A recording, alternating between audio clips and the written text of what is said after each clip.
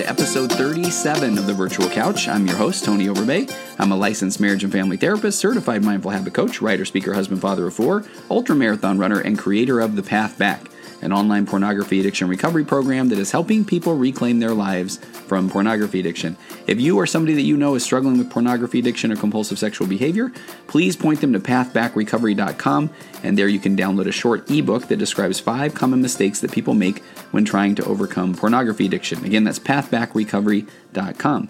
And this episode is also brought to you by Bloom for Women.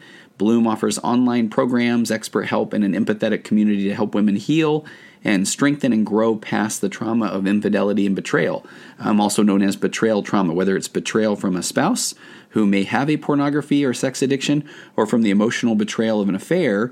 Please visit bloomforwomen.com and use coupon code VirtualCouch. That'll give you 1 month of free access to all of their evidence-based programs and this entire community designed to help heal and recover from betrayal trauma.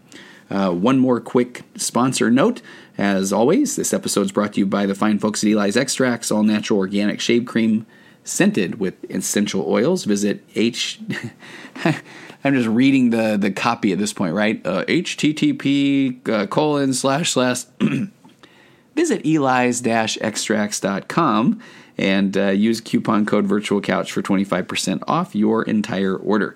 Okay, today my guest is an author of the book Running with Mindfulness. His name is William Pullen. William is a psychotherapist with a practice in London, England, and you can read more about William on his website, which is William Pullen, Pullen, psychotherapist.com. Again, that's all one word, William Pullen, psychotherapist.com. And before anybody tunes out thinking that this is going to be a podcast about running, trust me, there is so much more to this interview. William talks about how this book is actually not a new kind of exercise program. It's not a get fit quick routine. It's not about running, and it requires very little to no level of fitness to even begin. And actually, when I was doing my homework on William before the interview, I was reading a bunch of reviews, and you can find the book on Amazon.com as well as anywhere else that you may get your books. But I was reading a few reviews on the Amazon. They're all 5-star. They're all really good reviews. So I did a little bit deeper dive onto the internet. And I found somebody that the only negative review I could find was somebody that was like, "Hey, this book it only talks a little bit about running." So they assumed that it was like a running specific book. But the title is Running with Mindfulness. But what it really talks about is a new program called DRT, which is dynamic running therapy, and it's a proven method to improve low mood, anxiety, stress, and depression. And again, it does not require that one is able to even run down the street to begin. William's story is really powerful. He kind of describes his own journey from a place that was, I would say, exactly the opposite from that of a happy, healthy runner. So again, you can pick up William's book, Running with Mindfulness, on Amazon or anywhere else that you get your books. And I really would encourage you. This is a quick one.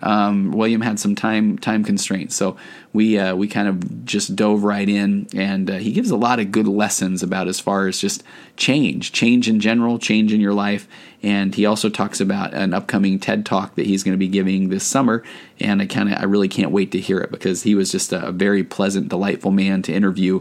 And I really encourage you to pick up his book, Running with Mindfulness, because it has so many good things in there that, again, are not only about running, but more about kind of being just connected with your body, your environment, and using that as a way through this movement to improve anxiety, stress, depression, and kind of make some changes maybe that you've always wanted to make in your life. So let's get to the interview with William Pullen.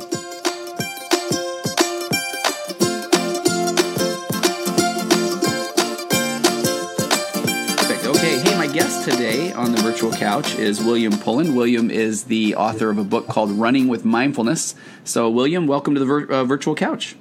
Thank you, Tim. It's nice to be here virtually. Yeah, exactly, right? And you are based in the UK, is that correct? Yes, I am. London. Perfect, out of London.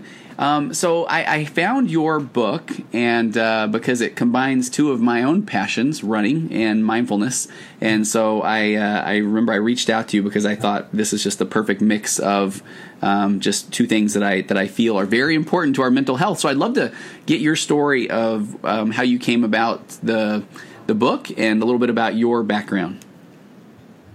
Okay, so, the book is just a natural extension of my work. I was keen to get the message out.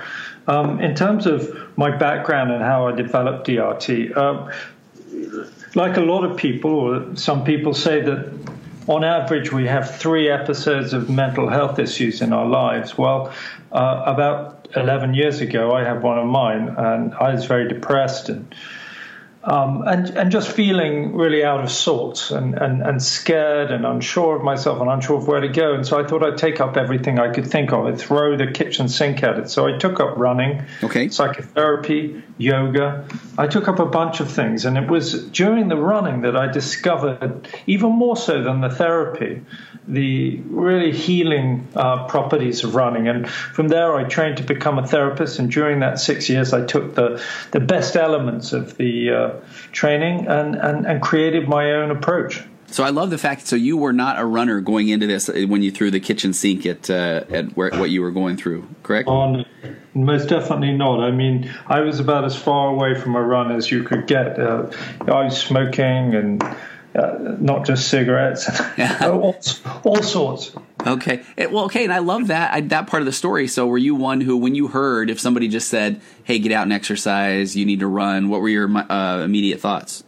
No, I knew it in my bones already. I was lucky enough to be brought up in the English countryside, for the second part of my childhood anyway. And I was in a boarding school in a big, beautiful piece of Sussex countryside, and you spend most of your time outside, building forts and playing rugby, and you just, if you get that, I mean, I worry about how much exercise kids are getting today, but if you get that exercise, you never forget just how great it makes you feel and just how it can change everything that you were feeling into something else.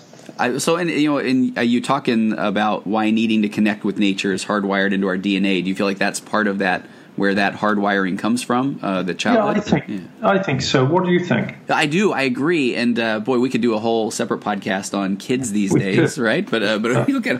But so once you tell me about the running, you kind of immediately felt like that was beneficial. How was yoga for you, or how was the psychotherapy at first? Well, the psychotherapy was challenging. It's not necessarily easy for a man to talk when he's not used to it about his feelings. I was sitting there at a place where I'd never felt more weak and more exposed, and I suppose more pathetic, really, which was the problem. So no, I didn't enjoy that, but I was lucky enough to have a good therapist. But nonetheless, it did feel very exposing, and it's one of the things I think running is so good about is that you run side by side, so you don't have that face-off. Okay. And you were asking about the yoga. Well, yes, yoga's lovely. It can also be very emotional. And although I'm not a regular yoga practitioner, my fiancée is, and I've done enough of it to know that in yoga, certain positions bring up very emotional responses. And so there, too, I was worried about a sense of exposure, I suppose. I was worried I would break down and cry and make a fool out of myself during a session. So I enjoyed it, but there was a limit. I couldn't quite let myself go. Well, and I love your the concept of running side by side. I just did a training with a school about how to talk to your kids about sex, and one of the best ways to initiate that is a car ride, and part of that is that you're you got them held captive, but you're also you're not facing. I love that term of the face off. You're kind of just looking ahead. So sounds like that's a big part of the running. Yeah. Okay, so let's dive into the book. So DRT. Tell the listeners, what is DRT? Well, DRT stands for Dynamic Running Therapy, and it's a kind of therapy which is essentially, it's a recognizable, essentially humanistic therapy with hints of existential and cognitive behavioral therapy. I'm an integrative therapist myself, so I bring together many kinds of approaches. But I suppose in its most simple, it involves, if I'm doing it with one of my clients, which is obviously different from a reader reading the book, if I'm doing it with a client, I'm asking questions based on what's happening and what they've told me. In the book, you'll see if you're running, and there are different programs in the book. There are programs for anxiety, programs for depression and anger and relationships, decision making. Each one of those takes you on what I like to call a DRT journey, from a long journey. Along that road, you're asked many, many questions, which you write about in the book. Yeah. You'll notice there are places to write. And around that is a lot about how we should talk about ourselves and relate to ourselves, and noticing how we represent what we're feeling in our writing, so that it becomes both a passage of discovery, I think, because I ask powerful questions that lead to revelation, I think. And then on top of it, I'm always asking you, look at how you're relating to yourself. Look at the language that you're choosing to use. Is it the language you would use for somebody else? What can it tell us about you? Can you meet yourself with more compassion and understanding and acceptance? And I think what I love, too, when you're laying out in the book what DRT is and what DRT is not, and I think this is key for listeners, it's not a new kind of exercise regime. It's not a get fit quick routine, which are so popular right now. It's not all about running, right? And it doesn't require a high level of fitness, if any fitness at all, to start. Is that true? That's right. You can build yourself up. You can do the whole thing while walking if you want, as long as you kind of push yourself to walk a little faster than your comfort zone. We want to get your blood moving. You need to feel invested. It needs to feel like you're involved in something. The body is...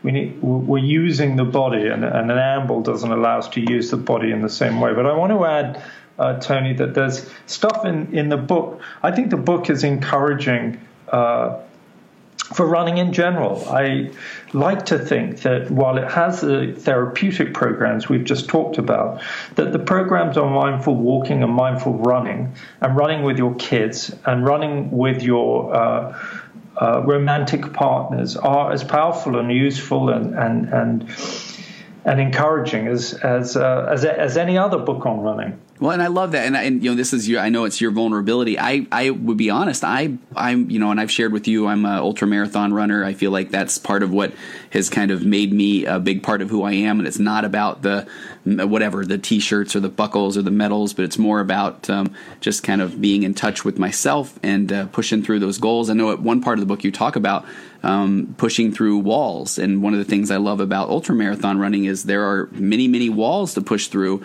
But I find at times it's hard to.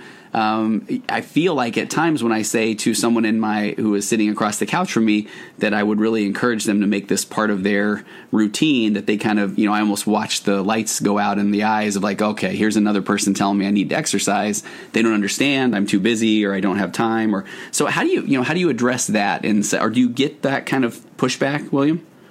I don't, because the people that contact me, obviously to do DRT, are already ready to. Gotcha. Okay. Or willing, but let me nonetheless answer your question. I've just finished writing the material for a TED talk that I'm giving in Manchester in June. Wonderful. And my final words in that talk are, I think, address very well what you're talking about. And those words, actually, I can pull it up. Okay. Those words are. I'd like to end by helping people to see that regardless of how hopeless they may feel, anything's possible if you put one foot in front of the other. And that, for me, is the secret. I think that a lot of people that are reluctant to get involved in exercise because they think that they're physically incapable of it, just need to understand that if they start with a single step, they put one foot in front of the other, instead of worrying about how they're ever going to get to put 10,000 feet in front of the other, you just concentrate on the first one. Yeah. And if you can only get 50 meters that first day, or 100 meters, and you're walking it, that's fine. You're just going to build up slowly, and from there, all the possibility will open up, right? Yeah. Again, can I read? You have a thing that says avoid striving in the book, and I love that because I think that this is a difficult concept as well that people get stuck on. At least people that maybe aren't seeking this out initially. You say it's important that maximum care be taken to avoid striving, while doing DRT. Striving is the bedfellow of anxiety and a modern curse of the first order. Understanding and healing are best achieved by clearing a path in front of them, not by crashing into and through them. Peace is not found through continuous pushing. There's no use in trying to run as far as possible, as fast as possible, while understanding as much as possible. As you progress, you'll find your pace and your footing. Don't try to rush to the end. I thought that was brilliant because I do feel like the mindset, at least with people that I work with, typically is, well, basically this guy's asking me to go run a marathon, and, without even hearing that we're just encouraging movement. Yeah. I love that expression. Everything worthwhile sits the other side of fear. And I think that it can be easy to be fearful about the prospect of either recovery and mental health or about running a marathon. You can imagine, how will I ever do that? I smoke cigarettes, blah, blah, blah. But how do we measure how large fear is? I think one of the great hacks that we learn in life is to hack fear. And by hacking away at the very smallest pieces that we can, we then build up a momentum, and we realize actually that each piece that comes after the piece we've done doesn't seem any larger than the one before it. If we look back, we'll see this enormous drop or this enormous distance that we've come. And yet we only ever measure it in these small little pieces. So if you want to get through something you find fearful, just do it in small, doable pieces and don't worry about the bigger picture, right? Yeah. Not least of all because using a marathon as a metaphor as a metaphor for life, or setting up a business, quite often we find ourselves reluctant to enter into whatever project it is because we think that we can spot 2, 3, 4, 5 steps down the road. We think we can spot things that are going to be an obstruction that we ourselves will never get through. Well, there's two reasons why my thing about just moving one step at a time is because how can you know what those steps are going to be at 5 and 6? You don't know the character really of those steps. You don't really know for yourself for sure whether you can deal with them or not. So you're making an assumption. Really what you're involved in is just creating a negative loop. But let me just say one last thing. Yeah. That, again, when we're making our way between step 1 and this horrific step 3 or 4 we think we can't get through. Maybe if we're doing a degree, it's writing the paper at the end of it, whatever it may be. Quite often there are things you find that you are not the person you thought you were. Or you may even find, if you're setting up a business preparing for something in year 2 or year 3, some cash flow issue, you don't know where you're going to be in year 2 or 3. Don't waste all your energy on that. Have some awareness, some preparation, but work with what's in front of you. It's the same rule in your life because you can't know. And you're much better off keeping yourself limber and present, prepared, of course, and working with what's in front of you. Then you are shutting off avenues because you think you know what will be in front of you further down the road. I love it. I often, and I wrote that down myself, work with what's in front of you. I often will joke with a client and say, I wasn't aware that they had a crystal ball. They could kind of look into the future. And I like what you're saying too. I think often we look at what is, what if I'm at point A, I already think I know what it takes to get to Z, and we're missing all those letters in between. Which is, kind of each step along the way. So it really does get down. I know that people want to hear these miraculous answers or these miracle cures, but I feel like you're kind of continuing to say, put one foot in front of the other, which is a big part of mindfulness, a big part of being present. True? Yeah, absolutely. I mean, it doesn't sound like a miracle, does it? No, it doesn't. But for those of us that have done it, and I'm one of them because, as I said, I had a horrific lifestyle and horrific health before. And if you told me that I would run 100 meters, let alone run a marathon 2 years later, I would have never believed you. I would have told you I was physically incapable of it. And yet there I was doing it. And it wasn't that hard. I have to tell you, on the day, it was pretty difficult. Uh-huh. And it was one of those painful days of my life because my knees went. Oh. But that journey to get there was a joy. It was because I gave myself plenty of time, because I just said to myself, look, Life's too short to keep on telling myself that I know about all the things I can't do. Let me just throw myself into things. Even if I don't get them done, it's much better to try things out, isn't it? Yeah, absolutely. William, a couple of quick questions. One, do you remember times when you started down that journey of feeling like this isn't going to work? Or do you remember having these moments of, I can't do this? Well, not with the running, not with the training for the marathon, because by that point I'd already, I'd been through that period, and I could see that I could run 2 miles, 3 miles, 5 miles. And I guess I'm asking, even like when you first, I love that concept of throwing the kitchen sink at, this kind of mental health moment. Do you remember feeling like this isn't going to work, or had you reached such a point in your life where you knew you had to do something different? Well, I think that's part of it. I if you like, I connected, or I focused on that part of me that realized that only I could get myself out of this pickle, and that only action would do that. So once I knew that, once I'd come to terms with that fact, then I just sort of threw myself at it. I didn't pretend to know the answers. I just knew that action was called for, and I knew that if I kept on throwing things at it, that something would work. I know that that's what life is, right? We learn that we have to get through things, and the trick is to keep moving. We have to find the elixir, the oil. If it's an engine, you put oil in the engine. We just got to keep ourselves going through these. And so during difficult periods, that might be meditation, it might be sharing with others. It could be so many different things.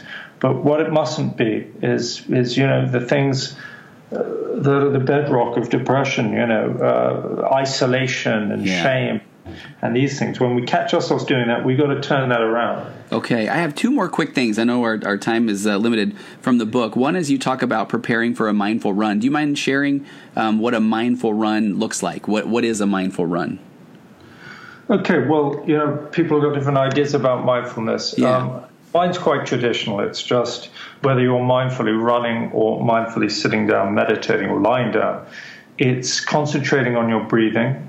Typically, people count to 10 and then start again. When you begin this, and when you're running, it's still counting breaths, or you can count footfalls, every other foot, that is, or you can count trees, or you can count clouds, whatever gets you going. But it's about noticing your body, noticing your sensations around you, and using your breath and the sensation of your breath coming in, coming out, to replace the busyness that's in your mind, and not just busyness, but busyness that is about yesterday and tomorrow, and just training your mind. By every time you get to, let's say, number 3, and then you think about lunch, you start again. Yeah. And noticing, like in my book, where I talk, it's all about noticing the inner dialogue. You'll know about all of this, I'm sure.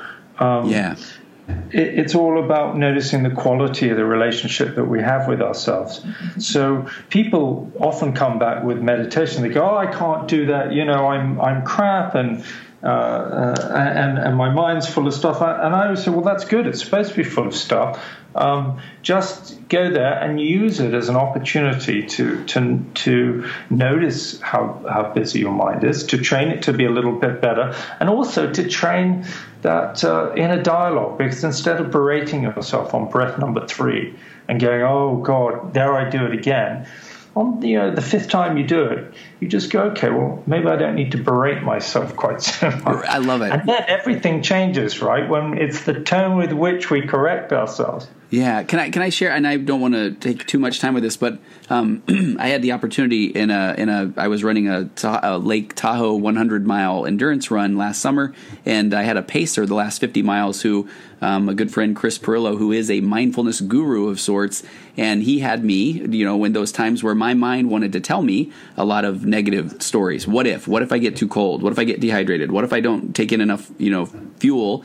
And he said, when I was going up a hill, to focus on my breath, or if my breathing was struggling, focus on my footfalls. If my legs were hurting, focus on my breathing, or focus on the trail. And it was the most amazing last 50 miles I think I've ever had. I was so not going to these negative places in my mind. And that's what I think resonated with. I love that you have an entire book that teaches how to do that for anyone, not running 100 miles. I mean, anyone who can walk around the block. Yeah, that's a great story, Tony. I love to hear that. Well, and so, okay, one more quick thing from the book that I loved, and I have to, a true confession here. When I was first looking through the table of contents, you have a chapter toward the end called Running Backwards.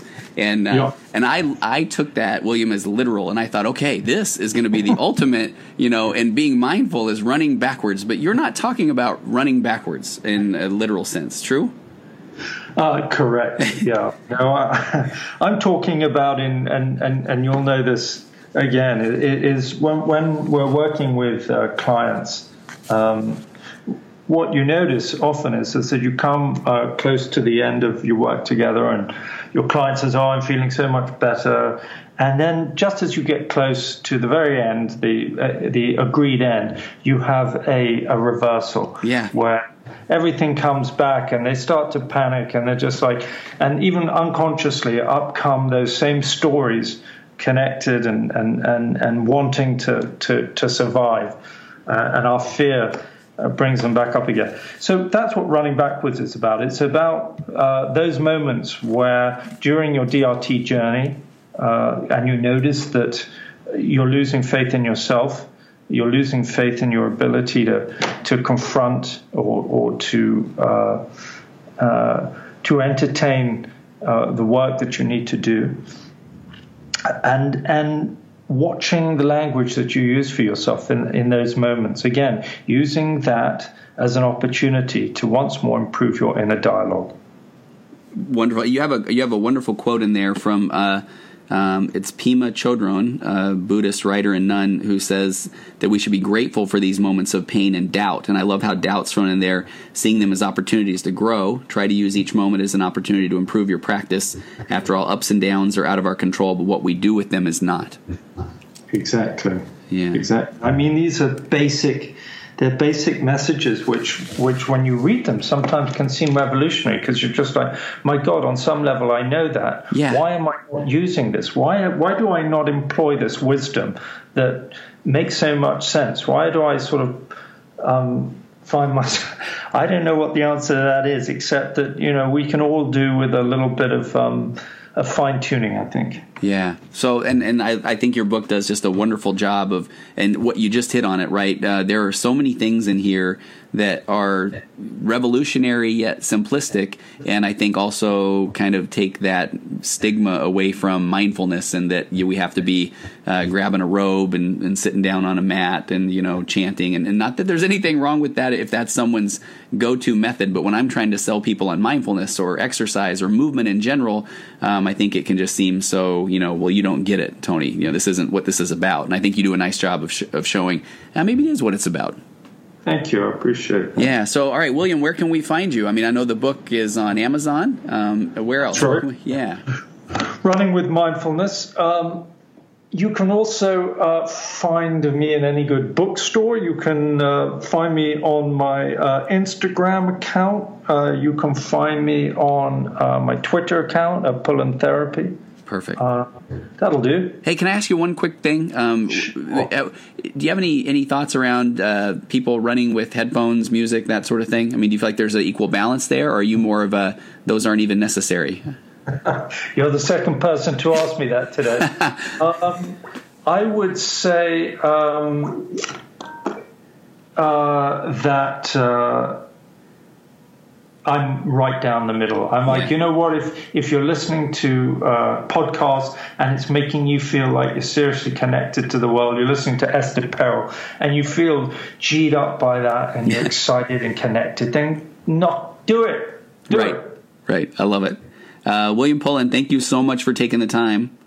Pleasure. Yeah, I'll have links to your book and your Instagram, your Twitter on the show notes to this episode, and can't wait to see your TED Talk coming. Is it later this summer? Yes, it is in June. Perfect. Okay, thank you so much for your time. I appreciate you joining me on the virtual couch. Thank you. It was fun. Bye. Okay, take care. Bye-bye. Compressed emotions flying past, our heads and out the other end. The pressures of the daily grind. wasting rubber ghost. I'm floating past the midnight hour. They push aside the things that matter most. One